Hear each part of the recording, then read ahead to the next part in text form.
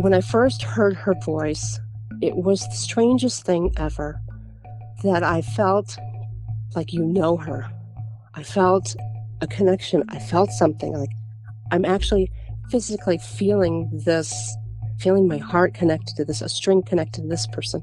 Her voice brought me to a comfortable level. I was calmer. I was simply amazed.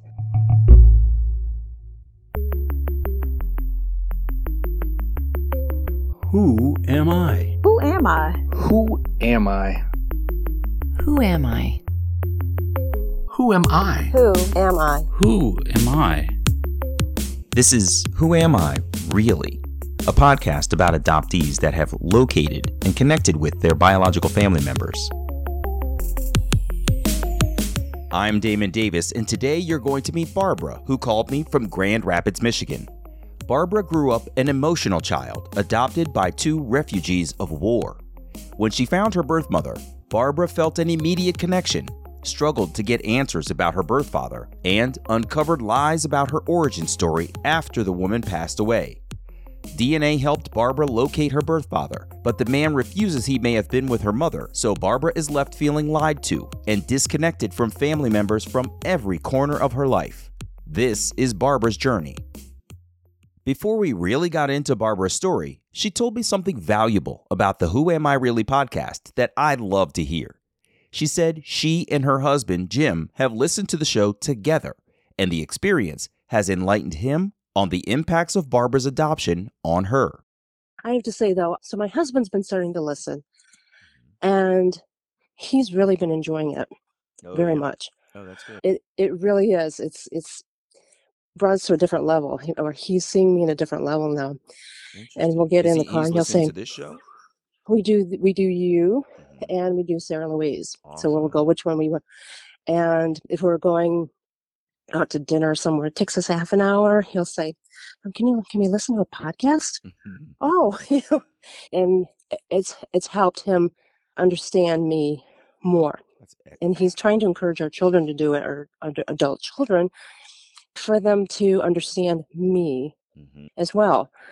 And so it's just made a great connection between he and I. He's just really understanding, oh, you know what, that sounds like you. He sees the connection between all adoptees now, and he understands, and he can see the relationships. And that's been just, for me, it is, I want to cry because it really makes me feel valued. Oh, wow. That makes me feel loved by him. That is really cool. And to be understanding.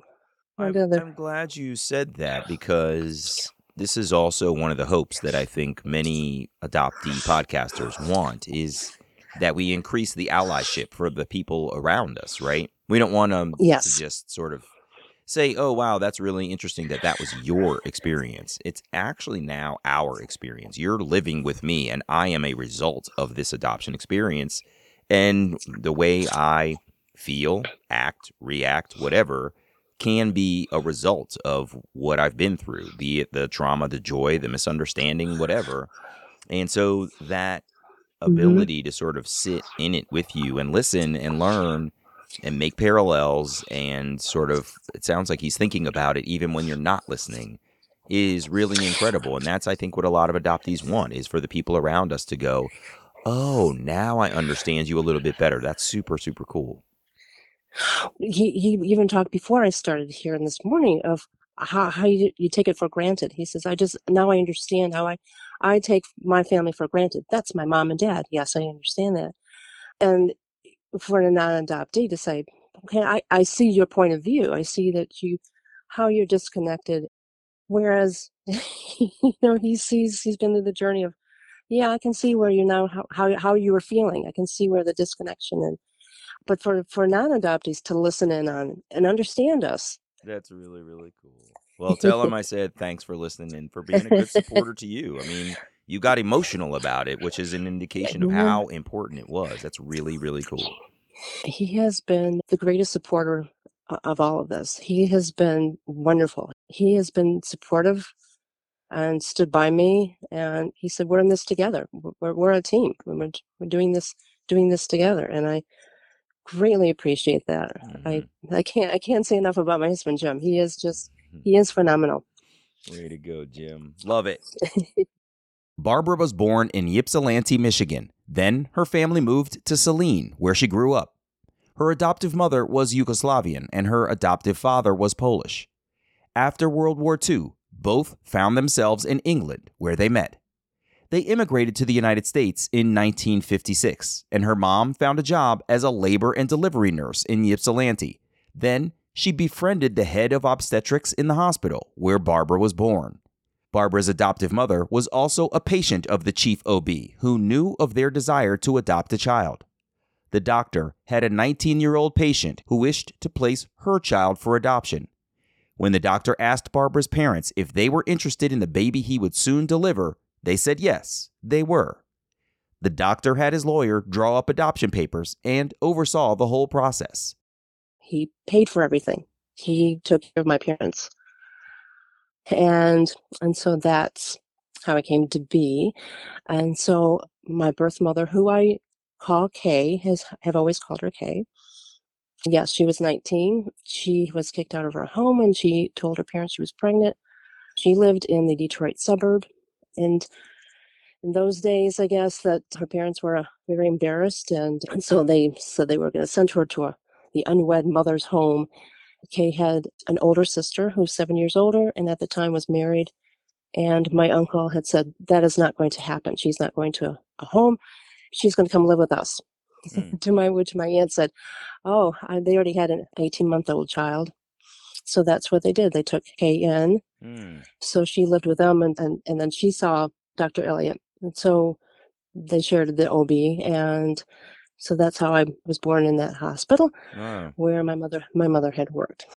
Barbara's family moved to her small rural town of Saline, Michigan, which she described as Rockwellian in its idyllic appearance. There was a 5-and-dime convenience store. She walked home through town from school, and the annual holiday parades went right down Main Street. Barbara had a good life with her parents and her grandmother who lived with them and was also of Eastern European descent. And so by the time I was 5, I did not speak English. I only spoke German. So when I started kindergarten, I had to learn English. Really? That was, because I was with my Oma all day. And so and there were other kids, but they were older and I didn't have anybody to play with. And I didn't go to preschool or anything like that. So my grandmother took care of me during the day. And so I had learned English. That's so interesting. I'm glad you brought this up because I was going to ask about the experience of living with your parents. They were of Polish and Yugoslavian descent, and they immigrated to the United States post-war. And I was just kind of thinking, I wonder what their experience was like as immigrants into, middle America. And now they've brought over, her mother. So they've created sort of a cohesive little unit of immigrants who are probably finding their way together in America. And it was just so interesting to hear you say that you didn't learn to speak English until, much later than most American children do. It's just fascinating. It really is. And I don't know the story of why my grandmother came. I know that my parents were here for maybe 4 or 5 years before my grandmother came. And so my parents, they didn't talk a lot about their life. I mean, I had pictures they had of what life was like in England because they married in 50 and came over in 56. So they had some time over there. They just never did talk about what life was like or what it was, or they're just very closed off on things like that. I wish they were a little bit more open, but it was good. I mean, and actually, as I get older, you kind of have the cultural differences coming into play as a teenager, as a girl, that my mother didn't understand. Doesn't understand dances, didn't understand makeup, didn't understand. My mother left home at 16. She just could not take care of her. They lived in a farm. She didn't want to take care of her sisters. That's all she had to do. At one point, I think she kind of said in between lines that she had to leave school to take care of her younger siblings. Oh. And, we don't knit, we don't sew, we don't do anything. And my mother just didn't care for that, just felt, I think, suppressed. And so she left home. And that could be part of taking my grandmother on, I think, of the guilt possibly. I just remember my mother doing it a lot as a youngster, mother reading a lot. She read Roots. She just was so interested in reading, and she was sewing, and she was all of that pent up. So culturally wise, I think she tried to do the best they could, but it became a little bit difficult for me as a teenager. So you talked a little bit about sort of, this teenage experience in America of music and fashion and makeup and all this stuff, and she totally wasn't into it. So you guys, it sounds like, probably clashed. And I would imagine, as typically parents do, like even parents who grew up here can't even imagine what these young ladies wear today. Like I see people walking down the street and I'm like, oh my God, if that was my daughter, I would be so sad, like that she's worn her whole body out for the world to see. So I'm sure that her experience was similar to yours, but just in different ways.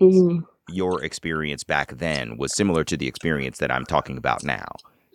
Yeah, I can see that. Yeah, I can see that. It was we just couldn't seem to connect, or everything was wonderful until you get to, about 12 or 13. And how did you get along otherwise, though? What were your sort of personality characteristics with your dad and with your mom? I would say we were kind of opposites on things. I was more, I'm not going to call it spirited, but I had more passion, more chutzpah and me, whereas my parents downplayed. No. My mother would say, mouthpiece, don't say that. And it was more of that. It was, little different personalities, but I would say, we got along very well, or I got along with my dad. As long as I was the little girl, to him, I was his little baby, little girl, and everything was fine. I got along with them, but I mean, if I was curious, it would be squelched. No, don't worry about that. Or the family dog, I was at Girl Scouts, and must have been 9. And where's Ginger? Oh, well, we had to put her down. Like, that was yesterday. You didn't tell me that. Wow. So it was kind of like that, where they're just, if you were curious, I was very curious, and just a lot of it was suppressed. You don't do that. You don't talk about that. And so, and affection wise, I was opposite than my parents. My parents, I never saw affection with each other. I mean, and probably it was maybe because my grandmother lived with us, but I didn't see them hugging or kissing or doing things like that, or sitting next to each other on the couch watching TV. They didn't do any of that. I didn't have any of that. So it was a little bit different. Whereas I'm more affectionate. I crave, Mama, do you love me? Insecure. Do you love me? Yes, I love you. But not a lot of kisses and hugs as I got older, like getting close to 10. Wasn't like that. I'm sure there was a little bit, but it wasn't an affectionate. Whereas I'm just in it. I just need the affirmation. Do you love me? I want hugs. So we got along very well, but there were certain things of emotions, passions. I'm passionate. If somebody put me to do strike something or protest something, I would have been there. Yes, absolutely. Whereas my parents don't make waves, and I understand because of where they came from.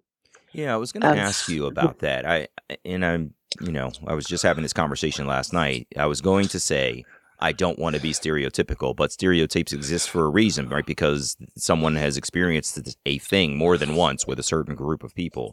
And I was wondering if you thought that their post-war experience in especially the two countries that they came from, Poland and Yugoslavia, sort of made them who they were in terms of lacking affection. I can't help thinking that they were probably very much in survival mode in much of their life, and affection was possibly not necessarily a priority as much as like getting through day to day, and that probably translated into who they were as adults. Is that at all correct? Did you, as in hindsight, do you see some of that, or am I off base? I would say absolutely.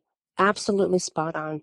Because if my mother left home at 16, there wasn't an affection in the house. Mm. And then my father, I think he finally kind of told me, or it was, I guess his mother had died at childbirth, giving birth to him. And so his father had remarried. And so there wasn't a lot of probably affection with stepmother. And especially what they have endured. My father was in the Polish army and my mother was in the Red Cross. And so what they probably saw and had to endure, I understand. They did look like they had a good life in England of going with friends and bands and dancing, but it became who they were with coming to America.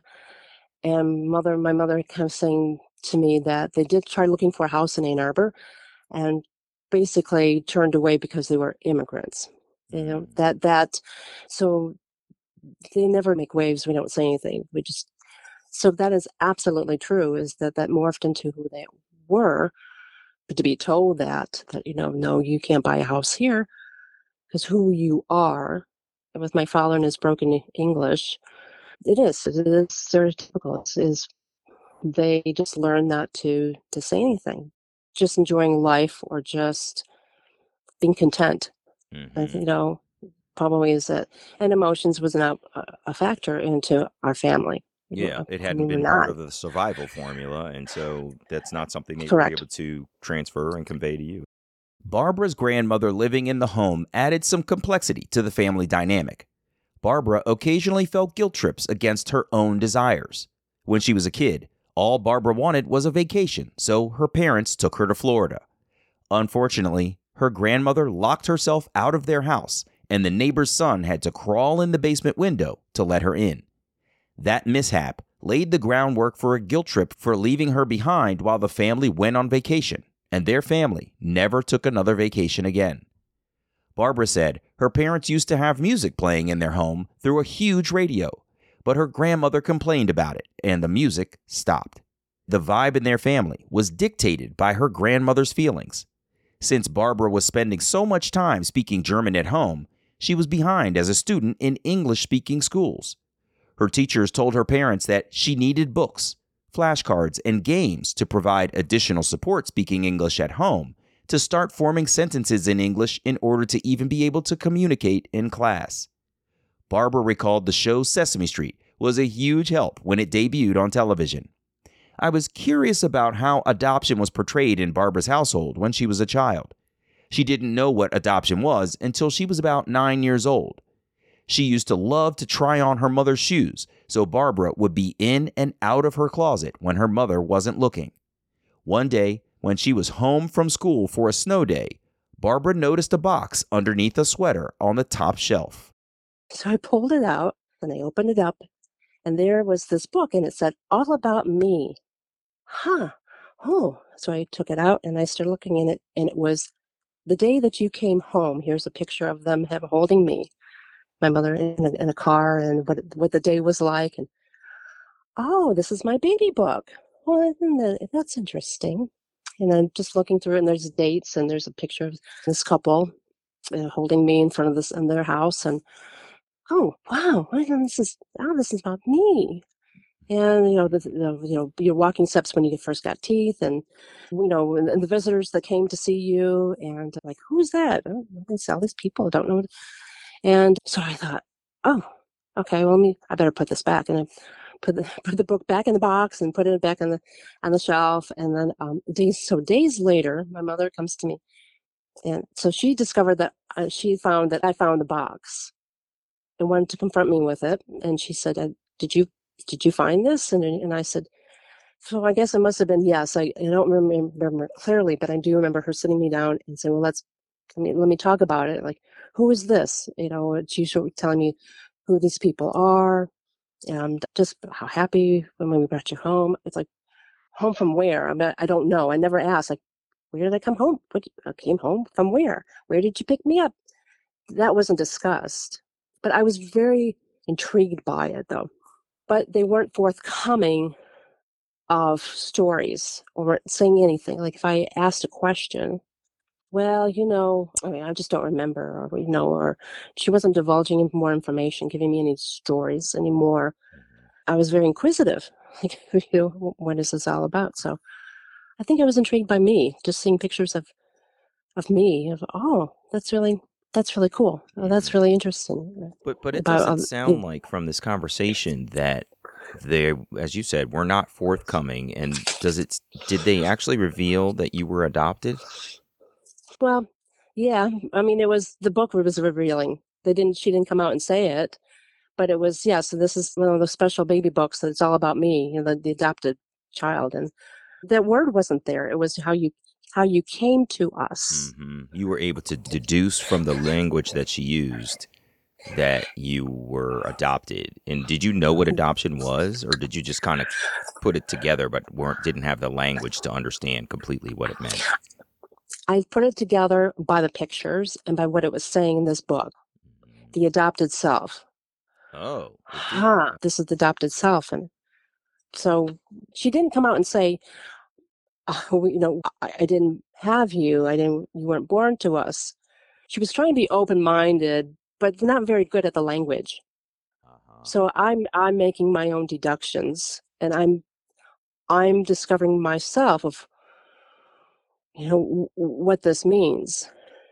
Because I'm looking and go, I don't look like my dad. I don't look like my mom. I don't look like my grandma. I don't look like my cousins that are sitting there. So it just wasn't. It wasn't said that someone else that we didn't bring you home from the hospital was how you came to us. That's how it was. It was. I think it was almost like, don't worry about it. She's too young to understand. Will you tell me quickly, how did you look differently from your parents? You mentioned that in passing. What was the differences? As I grew up, my hair was naturally curly. It was big. It was bulbous. And I had my mother, very straight brown hair, very straight. My father had very straight dark hair, as he's balding. I'm more of a longish face. My appearance was different. It was, yes, very dark curly hair. And whereas, no, my parents, nobody has hair like this. Nobody has natural curly hair like this. It was just, and so I guess I didn't really pick up on it, but the more I did, and I guess I really didn't say, I didn't think of it being very different. Again, I lived just happily. I was just a happy kid, just going along. When Barbara was 12, a physician in the hospital was being sued for malpractice. Her mother had to bring home some documents to review, and among them was a ledger book. Barbara opened it up, where she found that Dr. Elliott, the man who brokered her adoption, recorded every birth that happened at the hospital. There were columns for mother's name, last name, and maiden name. Scrolling through the entries, Barbara saw her birthday, December 3rd. But on that day, there was only one entry that did not have a maiden name. And I see the name, and I thought, I bet that's her. I don't know why I was thinking of that. I always thought of, oh, I know I don't belong to them, but belong to somebody else. Could this be the woman that gave birth to me? I mean, could this be on this date? And so her name had been ingrained in my mind always. And I'm turning 16, and I said to my mother, do you think she thinks about me? Yeah. Oh, I'm sure she does, Schatz. I'm sure she does. And I don't reveal to my parents that I think I know her name. I never divulged it. I'm 18. I don't say anything. And then when I was 25, I started having that feeling. I don't know what it was. It came over me of, I think I'd like to find her. And so I remember my mother sometimes would say, well, they thought, rumor had it. Again, my mother working in the hospital, still being friends with the OB, Dr. Elliott. And I don't know, it was a rumor, but that she went to Eastern Michigan University. And so when I was born, I had this really large birthmark on my left calf. And so my parents had that removed because they were afraid that my father had worked at Eastern Michigan, that she would spot me on campus if when my parents' mother would bring me there. Wow. So they had that removed because they were afraid if they're walking around, because it was a very easy birthmark, and then she would come back and get me. And they were afraid that she would see me and she would feel differently and would want me back. So they had that removed. And coming forward now as I'm turning 25, I'm really having that itch. I think I think I'd really like to find her. Barbara didn't say anything to her parents when she went to the Ypsilanti area. At the library, she shared that she was adopted. She was searching for her birth mother, and she wanted to look through yearbooks. Looking for a 19-year-old by the name she had memorized, Barbara didn't find anything. She didn't tell anyone in her life that she was searching. Barbara wanted to maintain the search as her secret. Next, Barbara called Catholic Social Services. The social worker told her the records are closed. She had fallen into a donut hole of inaccessibility in Michigan. Barbara asked, Well, is there any other way, do you think? Like, you can hire somebody or... And she said, you know what? If you don't want to do the legwork yourself, you really don't want to go find her. "Oh, wow." Click. And I thought, all right, the second door closed, and I just lost aspirations. This organization was not going to be kind to me or say, I'm sorry, or there's no way, or you do it yourself. I go, okay, so all right, fine. So that kind of closed the door on me. I go, well, that just I'm too busy for it anyway. Then I'm 25. I've got a good job. I'm married, and I'm saving for a house. So just life was going on, just life. And then I was kind of approaching my 30th birthday, and I thought, you know what? I don't know. I really like to know before I have children. And so my husband had a coworker who had divulged to him that I think we had a striking conversation that she had given a child up for adoption, and so she and I kind of connected, and we thought we'd go to a support group together. Before meeting her new friend, Barbara had no idea how to even begin a search. The internet wasn't a big deal yet, but she found a database called People Finder, curated by a man named David Gray. The information he curated in the database was segregated by state, so Barbara searched Michigan, posted her adoption story, and hoped for a connection. Barbara received a message back from another woman in Washtenaw County, Michigan, who let her know that she could petition the court for her information, and she could try to get a court-appointed confidential intermediary, or a CI, to help her search. The CI is allowed to go into an adoptee's records and make copies for the search. Then, try to locate the birth parents, acting as the intermediary between the adopted person and their newly found family. Barbara decided it was time to share her desire to search for her birth family with her adoptive parents.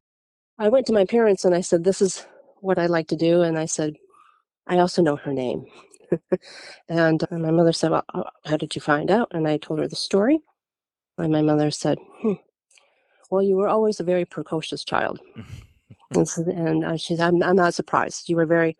My mother said, if there was a box wrapped up on the middle of the dining room table, sooner or later, that box is going to get unwrapped. I just could not stand not knowing something, secrets, or, so she said, I'm not surprised. Just, and after finding my All About Me book, so I told them what it entailed. And my parents called me one day and said, we'd like to have lunch with you.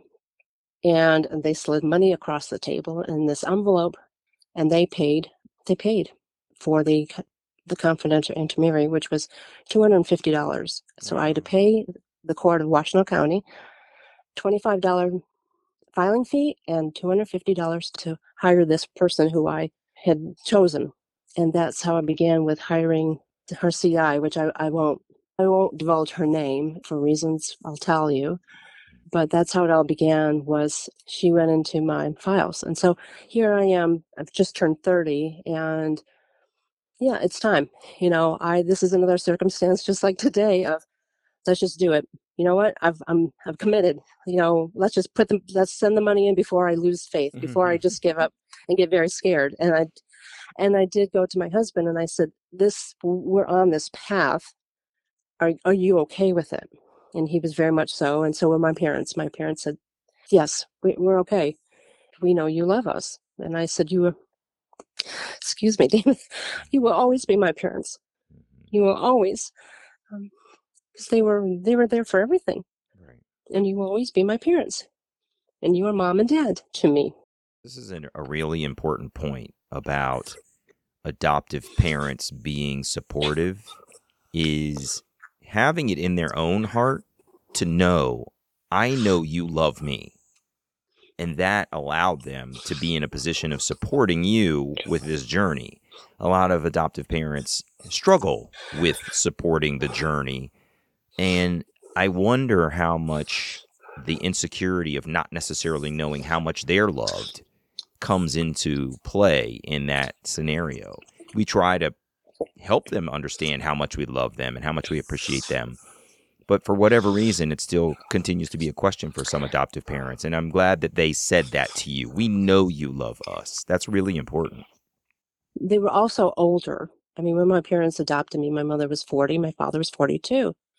And at this point, they're in their early 60s, and they know. My mother helped me with a great wedding, who, by the way, and the side note is that when I was 22, my mother was in this study group, and one day she came home and she said, well, I met this other woman and she adopted as well, and I guess the state of Michigan now has this database where you can submit to see if your birth mother put her name in the database and you guys can connect. And I remember looking at this piece of paper and handing it back to my mom, and I said, well, maybe I did. I said, I don't have time for this. I don't want to, no, this is too much. Because I finally was connecting with my mother on another level. Finally, we were having a great time planning this wedding together, and it was great. So I was thrilled that I'm reconnecting with my mom, and you want to throw this in. It was just too much for me. So at this moment in time, when they're giving me the money, I think that they know what all the experiences that we've had together. They know they are comfortable and confident. We've been through this journey. I am very fortunate in that. It was very unique to have my parents feel this way. Very unique.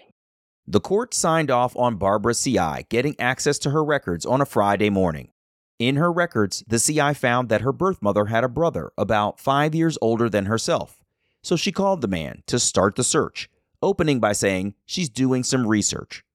The man asked if her research was regarding wills and estates, thinking the call he was receiving was about his father's estate, as the man had passed away a few years prior. The CI said, well, kind of. Barbara's paternal uncle then provided his sister's number and her new married last name to the CI. The confidential intermediary called Barbara's birth mother, identified herself as a representative of the court, and asked, did you give up a daughter on December 3rd, 1966? And she says, yes. And the CI says, well, she is looking for you. And to this point, she says, can I talk to her right now? And CI says, no, but I need to confirm and that it is you.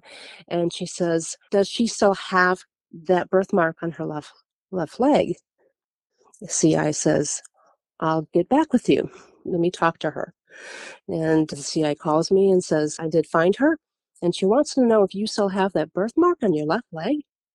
And their tears are coming. And I know it is her. And I said, no, but that's my birth mom. Yeah. And I'm just sobbing. And the CI says, why are you crying? And I said, because it's real. I said, it's no longer on this paper, that you actually are hearing her, that she really is out there, that she wants to communicate to me. And the CI says, I just don't get you adoptees. Oh. And I said, I didn't respond to that. I didn't know what to say to that. And so I said, yes, you can give her my phone number and my name. You can give her my name. And so the CI calls me back and says that she does, that she wants to talk to you on Sunday evening. And then I said, well, this is great. Oh, wonderful. So I have waited all weekend to talk to her. And then she called on Sunday evening. How was your call? When I first heard her voice, it was the strangest thing ever, that I felt like her. I felt a connection. I felt something like I'm actually physically feeling my heart connected to this, a string connected to this person. Her voice brought me to a comfortable level. I was calmer. I was simply amazed that I felt a connection with this person without having to touch them. Mm-hmm. It was the voice, and we spoke for 3 hours. Wow. It was a little bit about me and about her, and and her feelings of I've always wanted to find you. Every year on your birthday, I light a candle, and then and I had asked her, "Can I ask about my birth father?" And she said, "Well, he died in Vietnam." After 3 hours on the phone, Barbara and her birth mother said goodnight and hung up. It was 1997, and we weren't at the point where everyone had a computer at home and easy access to email. So Barbara's birth mother started emailing her husband, Jim, at work, sending messages to Barbara. It wasn't long before Barbara's husband started advocating for a computer at their house so Barbara could connect directly with her birth mother. The women emailed back and forth a lot, and her birth mother shared their reunion with her own sister, Judy, Barbara's aunt, and her niece, Lisa, who sent emails to Barbara, introducing themselves and welcoming Barbara into the family. Barbara learned that she has 2 half-brothers who are 9 and 12 years her junior. Her birth mother said the family had some unoccupied time on their calendar and they wanted to make travel plans to visit Barbara for their first meeting. While she was at work, Barbara tried to find a hotel room for her newfound family to stay at in town, but they were all booked up. Barbara went home, crying to Jim, who had the solution. Barbara's birth mother's family would simply have to stay with them. The reunion went well at first. So Kay's husband, Bob, and Jim go out to get pizza, and Kay says, "Do you have any wine?" And I said, "Oh, I've got a bottle of wine." Yeah, I pulled out the wine, had a couple sips, and she said, I have something to disclose to you. I need to reveal something. Your father did not die in Vietnam. We'll just call him, quote unquote, Fred. And I was at the city where Fred lives, and I confronted him that we had a child together. And he says, we did not. He denied it. It's not mine. And so she said, so I left, and she said, "I'm only telling you this because I'm not giving you his name or where he lives because I don't want you to be hurt, because he's going to deny it." So years later, Kay's husband is in the same city where he lives, and he confronts Fred and says, "You had a child together, Kay just wants you to acknowledge the child." And he said, "I can't, it's not mine. And he was denying it. And so that was that. And so she said, that's how I'll leave it. And it's too painful for me. And well, all right. And so I don't think about it, because at this point, for me, I'm already overwhelmed with this new person, this person that's now added 2 pieces of my puzzle, who I feel connected to. My world felt smaller. It felt changed. I felt elated. I felt I'm looking at a face that looks familiar to me. Somebody talks like me. Her mannerisms are like me. I felt like I'm part of the world. Just felt brighter. It just felt. I just felt like I'm part of the world. I'm not just floating somewhere. I'm not tethered to nobody. This person, her voice inflections, her hands talking, and that's me. She has very straight hair, but my hair is very different than hers, but it's somewhat me. Or to hear her say, "Oh, you've got the chin." Oh my God. Oh wow, I'm somebody. You feel like you're someone, and I didn't dwell on the other half of that, of the paternal side. I wasn't even thinking of it. But to be connected with someone else, it was wonderful. Mm-hmm. For me, it was, I can't even describe it. The words just can't describe those intense feelings in your heart. You just feel plugged into someone else. You're just connected to someone else. Barbara's birth mother only brought her husband, Bob, on the trip. Her half-brothers didn't know about her existence yet. When her birth mother flew home, she told her sons about the reunion she had just had with Barbara. But the weekend Kay left, Barbara also had to leave town for a trade show in Florida, so her husband Jim drove Barbara, Kay, and Bob to the airport. Unfortunately, Barbara had no time after the emotionally charged weekend to decompress with her husband and start to unpack her feelings. The only person Barbara could talk to was a coworker on the trip, who slid her a glass of wine out of empathy for what he had heard in her story. Barbara wished she had had a proper outlet for her feelings because she felt like she was an emotional mess. When Barbara returned from her trip, one of her half-brothers had sent her a message welcoming her to the family. Later that year, Barbara's husband, Jim, surprised her with a birthday trip to see her birth mother on the East Coast. Everyone had a wonderful weekend in New York City.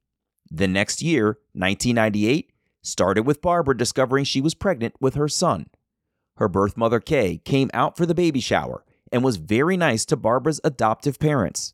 So they came out and they invited my parents over for coffee, and my parents and Kay and Bob just got along so well. Just even my father walked up to Bob and shook his hand, and he said, thank you for your service in Vietnam. And Bob was stunned. He said he'd never had that before, where somebody was actually thanking him for that. He just said they just got along very well. And then at some point, my father must have said something to Kay, about you mom, and Kay. She put her hand on his shoulder and she said, Andrew, I am Kay.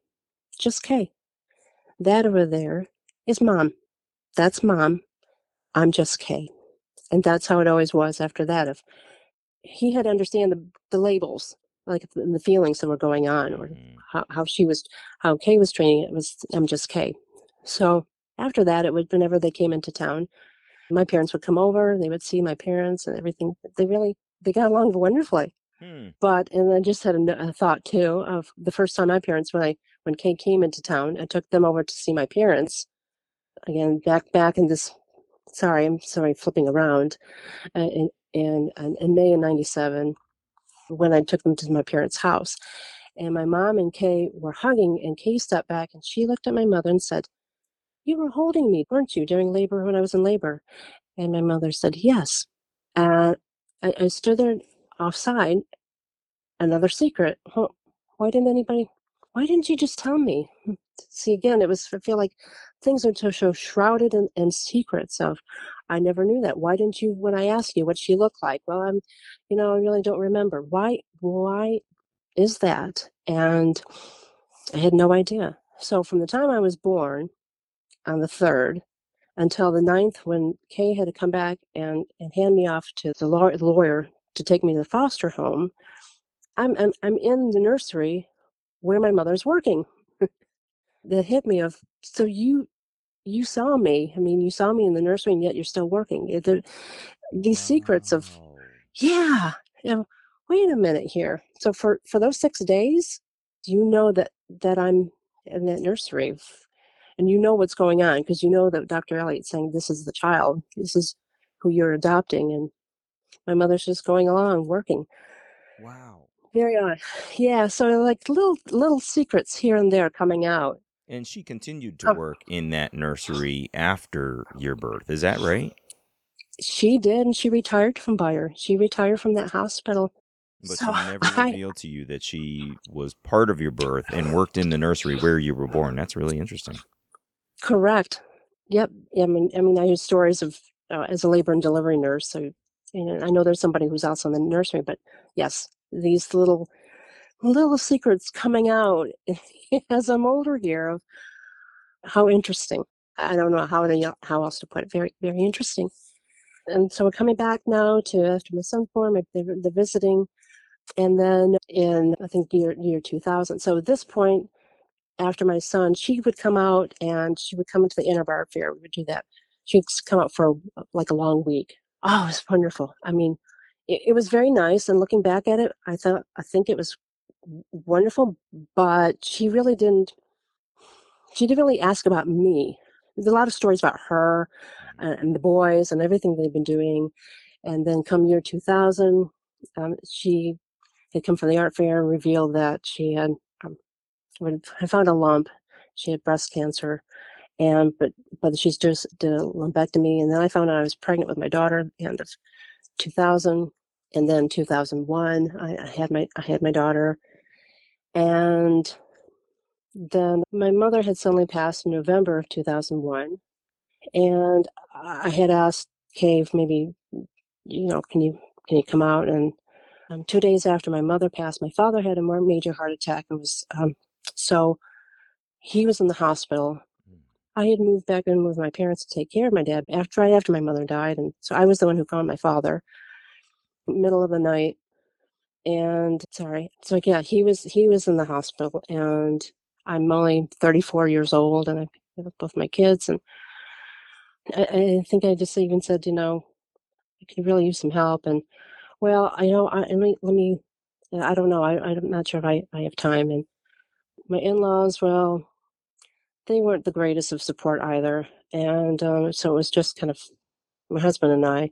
And then in 2002, my father had passed in April.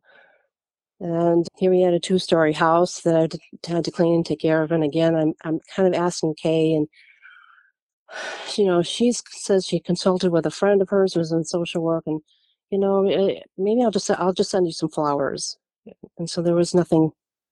Okay, okay. So I basically taking care of everything myself. And I think that they came out again, she and Bob. Everything seemed, wonderful. 2003, then to decide, actually, we have to go to California to my half-brother's wedding. And the relationship seems really good. We're calling and she's talking. She wants to know how the kids are doing.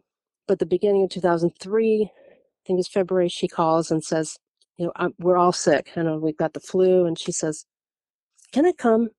And I said, oh, God, oh, absolutely. Here it was in the beginning of 2003. And I don't know, we're still cleaning up my parents' house, having to go through probate, raising my kids, trying to get my son into preschool and doing things. And she had come for the long weekend and brought presents for the kids. And my son is just overjoyed.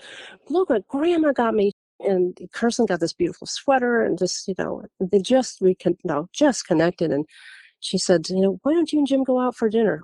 Oh my God, really? I haven't been out to dinner with Jim in years, just the two of us. And Grandma watched, and then we came home, and AJ, Grandma made us pizza. And he said, she let me eat the salami. And then just a connection, just loving Grandma. Grandma T is just the best. They really were loving it. And in September, we had to go to California to see my half brother. And I guess I should back up a little bit and say, when I was pregnant with AJ in May of '98, we flew out to meet the boys, and it was nice. It was very nice. But at the end of the weekend, I just still felt they're very nice people. Don't get me wrong, but nobody asked about me, like my experiences. So the whole weekend was all about all of their adventures, their trips, or things about them. The whole weekend, it wasn't, well, what was your, what did you do when growing up? What kind of things did you do? Oh, I didn't get to share like my ballet, or did I play the flute, or did anything like that. So there was nothing like that. There was no questions about my background, or me. What am I like? What did I take vacations, or nothing about me? Yeah. So they really weren't interested. And I think, and I apologize, Damon, sidestepping again, as when I first met Kay that weekend, I brought up some photo albums of me, even as growing up as a teenager. And that weekend in May of '97, and Kay wanted nothing to do with it. She's closed the book. She said, I can't deal with this. I can't deal with this. And I felt a little hurt. I want to share with you how wonderful my life is, of who I was, who I am. I want to show you this is all part of me. This is who I am. And you want nothing to do with it. And I'm supposed to feel sorry for you, of your feelings that I can't deal with this. But you can't deal with that. You don't want to know me. You didn't want to get to know me. So that's how it was, kind of a layer. This was another layer on top of nobody's interested in me. In December of 2003, Barbara went east again to see her birth mother, who got tickets to the Rockettes in their famous Christmas show. Barbara had shipped toys and gifts ahead of her trip to her birth mother's house, and everyone had a wonderful holiday season there. Barbara said her brothers were very nice to her, and they introduced her to other people as their sister with no hesitation. That action really gave her a good feeling of acceptance. Barbara said whenever she and Kay got together, they always drank wine. As Barbara was getting older, she couldn't hang with the constant filling of her wine glass. The hangovers were just too much. Back home, Barbara sold her parents' house, her childhood home, and it was an emotional time of closure. In August of 2006, Barbara received a call from a maternal cousin who told her her birth mother wanted to talk with her. So when I call Kate, alcoholics seem to do this, is when they talk, it's like a tape recorder. They start with a story, and then it loops around. And the story, and then loops around and it comes back. And you feel like you're in this perpetual loop, right? And that was the beginning of what's going on here. Okay. Because after that, when her phone calls were more in the evenings, and she was doing the same tape thing. In 2007, I said they wanted to come visit. I had major issues in my home, in this new home, and I said, I can't have you here. And she was so upset and yelled and then hung up on me. And after that, it would be the same. Well, we were cordial emailing. She's sending gifts to the kids for Christmas. And then in 2008, I said, she said, well, we'd like to come. We'll come on a Friday and we're going to leave on Monday. And I said, well, couldn't you come in the summer when the kids are home? And how about a longer weekend? Like you can spend more time with the kids. Kay's personality was very strong, a very strong personality. You could just, it's like underneath a wrath would come through, and she was very antagonizing on that of me and being angry with me. And then I didn't know what to say. So there was the summer they did come visit. It was a very odd visit. She dominated a lot of stuff. She came in, wasn't interested in seeing the new house. And she planned, we're going to go see a movie, then we're going to go. It was orchestrated. Like I could feel this flow from her of a dominance, so to speak. And unfortunately, I felt like a child when I was with her. Suddenly I started feeling like, and that's how it always was. When we visited her, she had everything planned, the whole menu. She would plan the menu, everything. She knew everything that we were going to eat. My son didn't like something, she chastised him, made fun of him for not doing something. So this personality kind of started coming out of anger or somewhat, or the tone in her voice, and just more of this is what we're going to do. And I thought, I am not going to drink. Because after in 2006, I had consulted with a great aunt that I had met, very close, so things are kind of unraveling for me with this great aunt telling me what Kate was like. I had a cousin who was saying, well, let me tell you what she's really like. That she is a closet alcoholic, a great liar. And I can't believe this is happening. I can't believe this is what I'm hearing, that this person who was coming for visits in the early stages of 2000s here, and loving art fairs, wonderful, great, we're having a great time with the kids, and suddenly now I'm seeing the alcoholism coming, and my cousin saying, well, you not drinking with, so what was a great relationship, she said, as long as they were drinking. She was her drinking buddy. And then so because then my cousin just felt the connection with her, and that when my cousin said, I don't want to do this anymore, then that collapsed. And she said that relationship, she said, then she didn't, like that ended for some reason.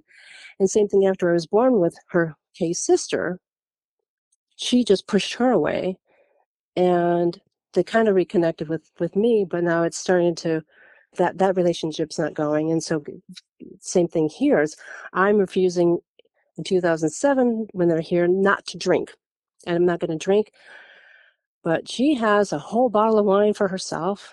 And at the end of the dinner, Bob says, would you have any after dinner drink? Sure, I got some Kahlua. I can bring something out. And so that's what we did. And I brought especially these little glasses, and these glasses are so small, she says, oh my God, what don't you have anything bigger? And so when I took him to the airport, I looked at Bob, and I knew this was the end. This is not going to happen anymore. We're that much further to New Jersey. It's longer for us to drive. The kids are getting older. They're getting into activities.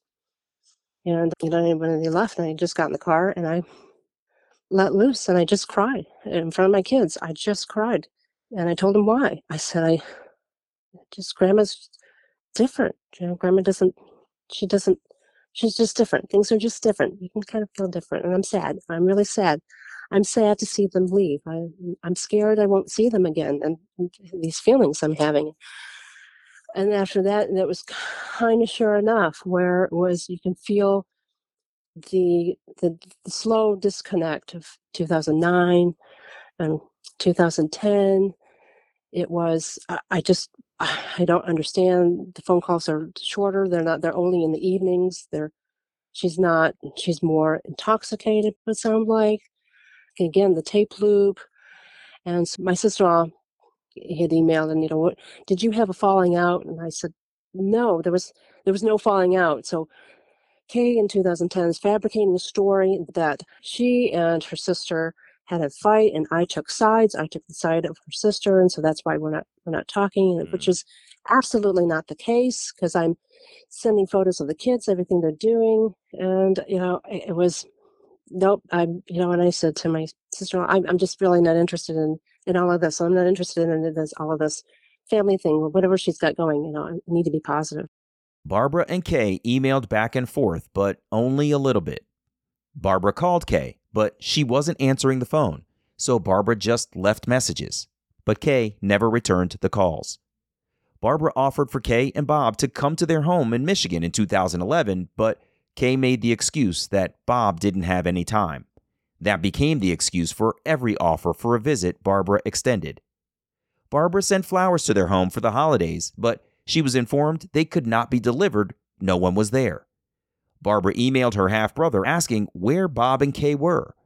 Unbeknownst to anyone, the pair had gone to Florida, but hadn't told a soul that was their Christmas plan. Barbara told me she had noticed in recent years the Christmas cards that arrived in the mail for the kids had gift checks in them, but the written tender was penned in Bob's handwriting, not Kay's. Barbara tried sending email cards to Kay, the cute little moving graphics and music type, but the electronic readings were never opened online. In 2013, Barbara learned she had breast cancer. She started chemotherapy in December of that year, enduring 8 rounds of treatment, followed by multiple rounds of radiation going into 2014. Barbara did not share any of her battle with breast cancer with Kay. What Barbara needed was positivity in her life, which she didn't think Kay could provide, so she called her Aunt Judy, Kay's sister, who had always been supportive. We had a strong relationship, and I just wasn't thinking about it. My son was very angry at the time. He's angry because he thought that I got the breast cancer from Kay.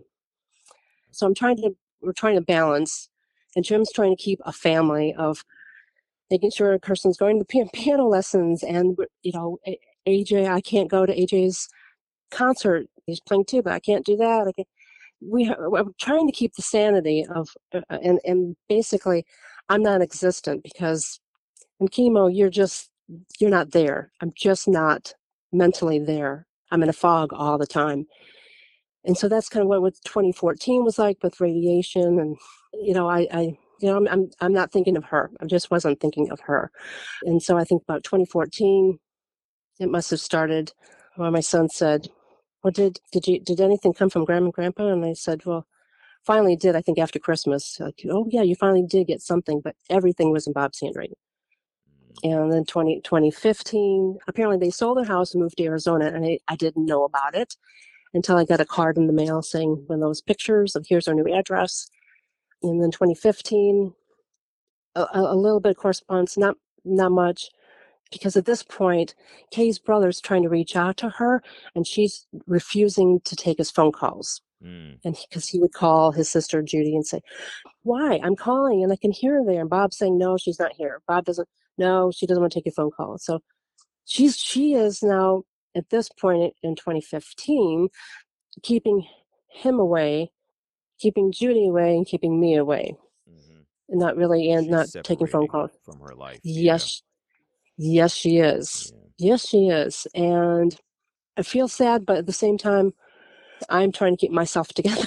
I'm trying to get my own life together. I'm dealing with everything in my life. And so then in 2016, my son is graduating high school. So I do send out an invitation. He gets a check from Grandpa. Grandpa wrote everything and sent everything. 2016. And then in 2017, and for my birthday, my husband gives me 23andMe because he thinks that, maybe we can do some testing here. Maybe you can find other relatives or do something. And I look at it, and it sits on my desk in the kitchen for months. And even in, I think it was March, and my husband said, I'm really sorry. I am so sorry I'm getting you this. Maybe I pushed you too much. No, I really, I should do this. So I think I must have sent it off probably in about, I think it was April or May. And I send it off. And then the beginning of May, my aunt calls me and says she just received an email. Kay has passed away. There was no phone call. Bob didn't call. She was looped in with a group email of other people just saying that she had passed away. So at this point, I think the cancer may have come back. I was thinking maybe I should reconnect, but my head's not into it. She's done so much to hurt me that I've invested so much into it, sending flowers, begging her to come for Christmas, begging her to come. No, he doesn't have time, won't come.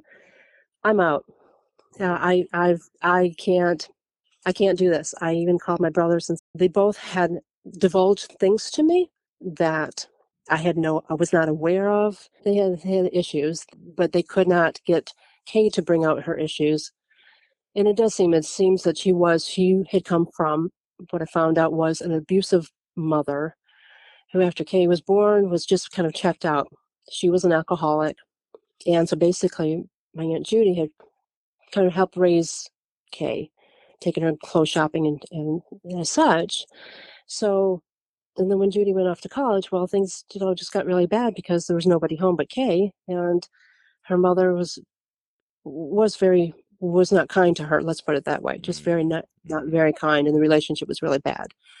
And so, let me ask you: did you end up going to her funeral? So what happened was, no, because there was no funeral. Oh, wow. And there was no obituary. There was nothing. There was just nothing. And had I been a little bit stronger, I think I would have gotten on the plane and gone to Arizona. Barbara had submitted her DNA sample to 23andMe around the time of Kay's death. When her results came back a short time later, they revealed that Barbara is half Jewish. Something wasn't adding up. Kay had always said in her interviews with the social workers at the time of Barbara's adoption that her birth father was of English descent. Barbara said her world was rocked by the news that her Presbyterian upbringing wasn't aligned with her Jewish descent, and she tried to process things for a long while. In 2020, Barbara received a 23andMe message from a man in Canada who could see in their DNA match that they were first cousins or something close to that. Their parents might be siblings. The man asked about some specific family surnames that he knew of, searching to see if Barbara knew those same names at all. The names were unfamiliar to Barbara. Barbara explained the situation with her birth mother and her own adoption, sharing her surname, and asked the stranger if the story made any links in his mind. He said no, there were no relationships in his family that originated in the Detroit, Michigan area. They could not figure out how their parents were related to one another.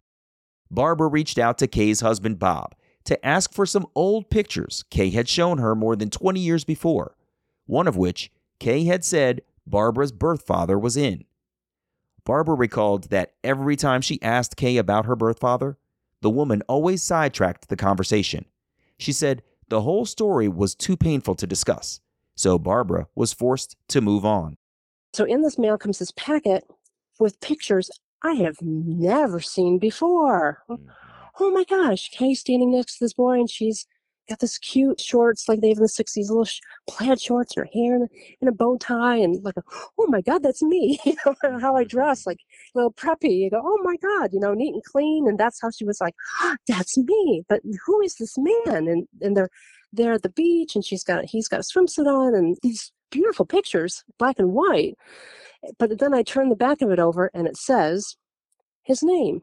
His name really was Fred. And he had the last name. So I Google him, and find out he had died in the fall of 2018, and he's not Jewish. Like, I'm reading this obituary of this man. So the timing just could not be my father because he went into the army right after high school. So they went to high school together. They did go to high school together in Detroit.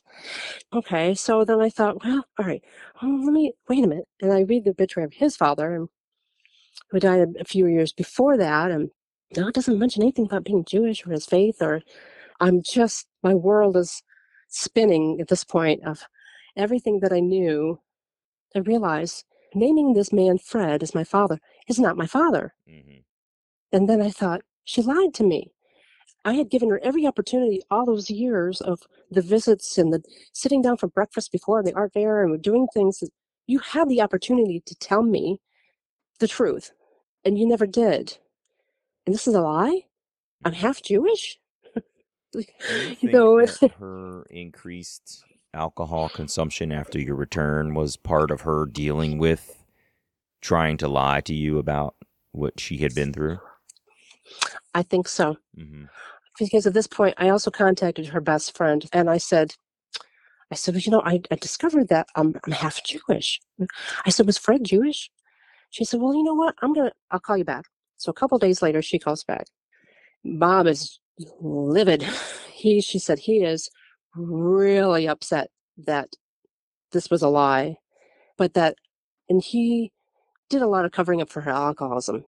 Barbara's first cousin could not figure out what their relation was at all. Barbara joined Ancestry DNA, but didn't submit a DNA sample. She did research down the rabbit hole on the Canadian cousin's whole maternal family tree, back to their roots in Russia. Later, Barbara narrowed her search down to 2 men who could be her birth father. But this guy Kay called Fred was not showing up as a connection at all.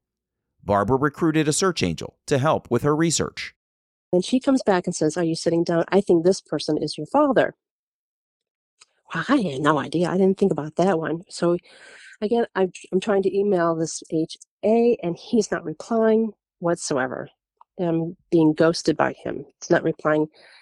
So I gave 23andMe to both my children because I thought this would kick HA in the butt and to get him to show him that his cousin, my father, has grandchildren, has relations. We're all connected. He's connected to my children. So my son does it immediately. My daughter, well, she's kind of dragging her feet, but when my son does it, and he calls me in February of this year. Who's this person? Well, do you remember AJ? This is person. And that night, I send another message on 23andMe to HA. Yes, as you can see, my son is. We really are connected. Are you in relations to this person, who the genealogy the angel thinks is my birth father? And he comes back this time. He's even giving me his email address. AJ is saying he's being more forthcoming suddenly of being more, yes, he's my cousin, and I know his 2 brothers, and here's my email, contact me, and I thought, okay, which I did immediately, and I don't hear from him, and finally, it was last month, a couple months ago, my husband says, let's just call him. Let's just call this supposedly birth father, or let's call him. He's in Canada. My husband, he says, so he spent an hour on the phone with this man, and this man seems to say, no, I've never been to that border. I don't know anything about it. I'm so naive. I don't party. I've never met anybody like that. But he's asking questions. Is she happy? So what was the story of her birth mother, and what's her name again? And he gives it to him, and I thought, gotta be it. Maybe he is. Mm-hmm. And I don't hear from him. From this HA, I send him a message and I haven't heard from him. And then I'm starting to question and doubting, maybe he's not my birth father, but I feel at this point, there's only 2 people that could be my birth fathers on this tree. So either this man in Canada is either a first cousin or my father. And I'm not sure where to go with it. HA is a cousin. So he is cousins with, very weird, with my birth father. Okay, gotcha. So do you end up connecting with your birth father? Tell me. Nope. Right now, after the the talk that my husband had with David. His name is David. This David just kept saying, I don't think I've never met anybody else. I don't know what you're. It can't be me. Why is the genealogy angel thinking I'm the birth father? It's not me. It's not me. But DNA doesn't lie. And the thing is that we took a picture of my son, put it next to David's picture that we saw found on the internet. And boy, are those two very similar. My son looks so similar, very wavy hair. And at this point, I'm not sure what avenue to do. I might just need to pick up the phone call and call HA, or to say, he really is, I'm at a standstill here. I want nothing to do with anybody. I just want a story. I just want the story. Yeah. I want nothing. I don't bother anybody. I understand the sensitivity of this. I understand what impact. I don't want to make an impact. I need something in my life. And, the adoptees, we could go out one way and just shut the door. It's very difficult, because also last year my daughter came to me and she said, Mom, I think you need a therapist, because it was impacting my relationship. And I was so angry with Kay, deeply angry. I physically felt it. I physically felt the weight in my chest. I felt the weight in my heart. It was engulfing me so much that I would cry, or and she said, I think you just need to get this out. You need to work through this. This anger you can't keep doing it. At some point, you got to figure out what to do, make peace, do something. So I've been in therapy since last August, and my therapist is an adoptee as well, and it's been that's rare. It is, and I Googled trying to find somebody in the Grand Rapids area, and found her, and I just spilled, and the receptionist was so nice, and she said, you know what, just a minute. And then she came back. She said, I can get you an appointment tomorrow. Can you come in tomorrow at 4:30? Wow. And I said, I will. I said, yep, I'll take PTO if I have to. I will come in. And it was the beginning of it, of how do I deal with being lied to? How do I deal with this? I'm knocking on the door at this first cousin saying, tell me, help me. I want to connect with my birth father. And I get it. Either we are dealing with a community that does not envelop people. I'm trying to be very political and say that it is. The Jewish community is very tight-knit. And for however reason, these two people met in February and March of 1966. And this is the product of it. And I'm coming to terms with that too. Being lied to, that I really wasn't a product of love, as Kay said. I was very much in love. So I'm dealing with a lot of issues, and I get it. And every time I listen to those stories and podcasts, we just seem to be not cared for or listened to. And this has just been very difficult. And I don't know, should I just shut the door looking forward now on going back to this birth father? Do I just let it go? Do I just let it go? And as I said to my therapist, a lot of things I have felt in the last few years feel physical. Like, you physically feel ill. You physically feel the weight of my chest. I feel you're scared of being abandoned again, because that's all I ever had was after my parents died. My paternal side, who I thought I just loved, who lived in England, said, well, you really weren't one of us. Same thing with my mother's side. My favorite aunt after my mother died was not returning my phone calls, and they all closed the door on me when I could have really used help. So everybody kind of left, is what I'm saying. My mother-in-law, who was great in the beginning, now she's kind of abandoned me. If she doesn't care for me, not a lot of love anymore from them. So this constant abandonment of at every side, that I felt very alone. I'm standing and I have nobody to really lean on, and except Kay's sister and my husband. I don't have anybody else to say it's okay. And during this journey, how are you feeling? Yeah. Not one person said, how are you feeling? Do you want to talk? I'm here for you. All of this felt, yes, everybody goes through these things, but it's exemplified even more so. You're even more, your feelings are even more so when you're adopted, that you're already feeling abandoned. It's huge. It's even more so because you're even more sensitive and you just can't pull yourself up from it because you're already feeling beaten by everything. And at this point, my half brothers, haven't heard from them in years, and I probably assume that they don't want a relation. If their father doesn't want to have a relationship with me, that's why should they? Then they can't. Wow. So, Well, Barbara, I'm really glad that you're in therapy for the whole thing. You've been through so much between the reunion with your birth mother and sort of discovering the lies, going through the process of learning that she was alcoholic, was hiding things, it was habitual, and also losing your parents and going through breast cancer and double mastectomy. You've had a lot to deal with. So I could see how it would manifest physically. Like it's a huge set of challenges and a massive, sort of burden in its collection, in its totality. And I'm glad you found it's so an easy. adoption, competent counselor that is able to help you through this. So that's really good. Oh, absolutely. I think I never realized, maybe a lot of adoptees do this, you just suppress everything. I don't want to deal with it right now. And I don't have the time. I don't have the time. Mm-hmm. My thing that my children always know is my husband says, I'm fine. I'm fine. I'm fine. And it's not fine because then it comes up. At some point, you can't keep pushing your feelings away, and they have to come up. It's good that we're doing this now that I think more people are understanding therapy, but this is why we're here as a community, right? This is why we try to bring our voices together so that we can be supportive of each other, right? This is right. A recognition of the fact that as adoptees, we were just, as you said, transacted into another family without sort of any of our consent. And there's an opportunity for us to now stand up and support each other. And I'm really glad that you were here to sort of share your journey. I'm sorry that you ended up losing your birth mother in the way that you did, but I'm glad that you're in therapy. And I'm glad you were here to tell your story with me. So I got to thank you for that. I appreciate it.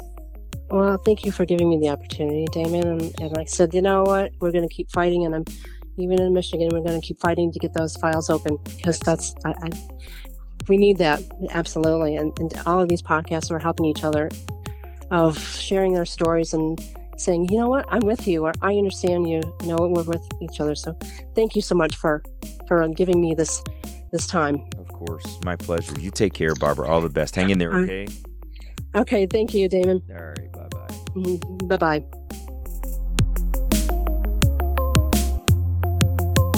Hey, it's me. Barbara endured quite a bit. She grew up in a family with parents who were brought together as refugees from World War II. Barbara was able to identify her birth mother using a court-appointed confidential intermediary, and at first, her heart was full from the deep connection she had made to a woman she spoke with by phone. Over time, their visits were overtaken by Kay's domineering personality, and Barbara was left with hangovers from alcohol consumption.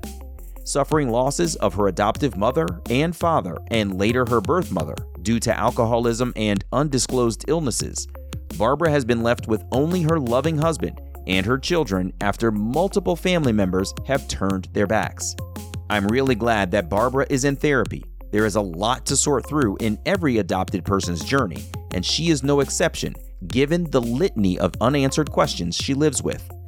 Finding adoption-competent therapists is really important for an adopted person's recovery, and I hope that if you need a therapist, you can find one with adoption competency near you. I'm Damon Davis, and I hope you found something in Barbara's journey that inspired you, validates your feelings about wanting to search, or motivates you to have the strength along your journey to learn, who am I really?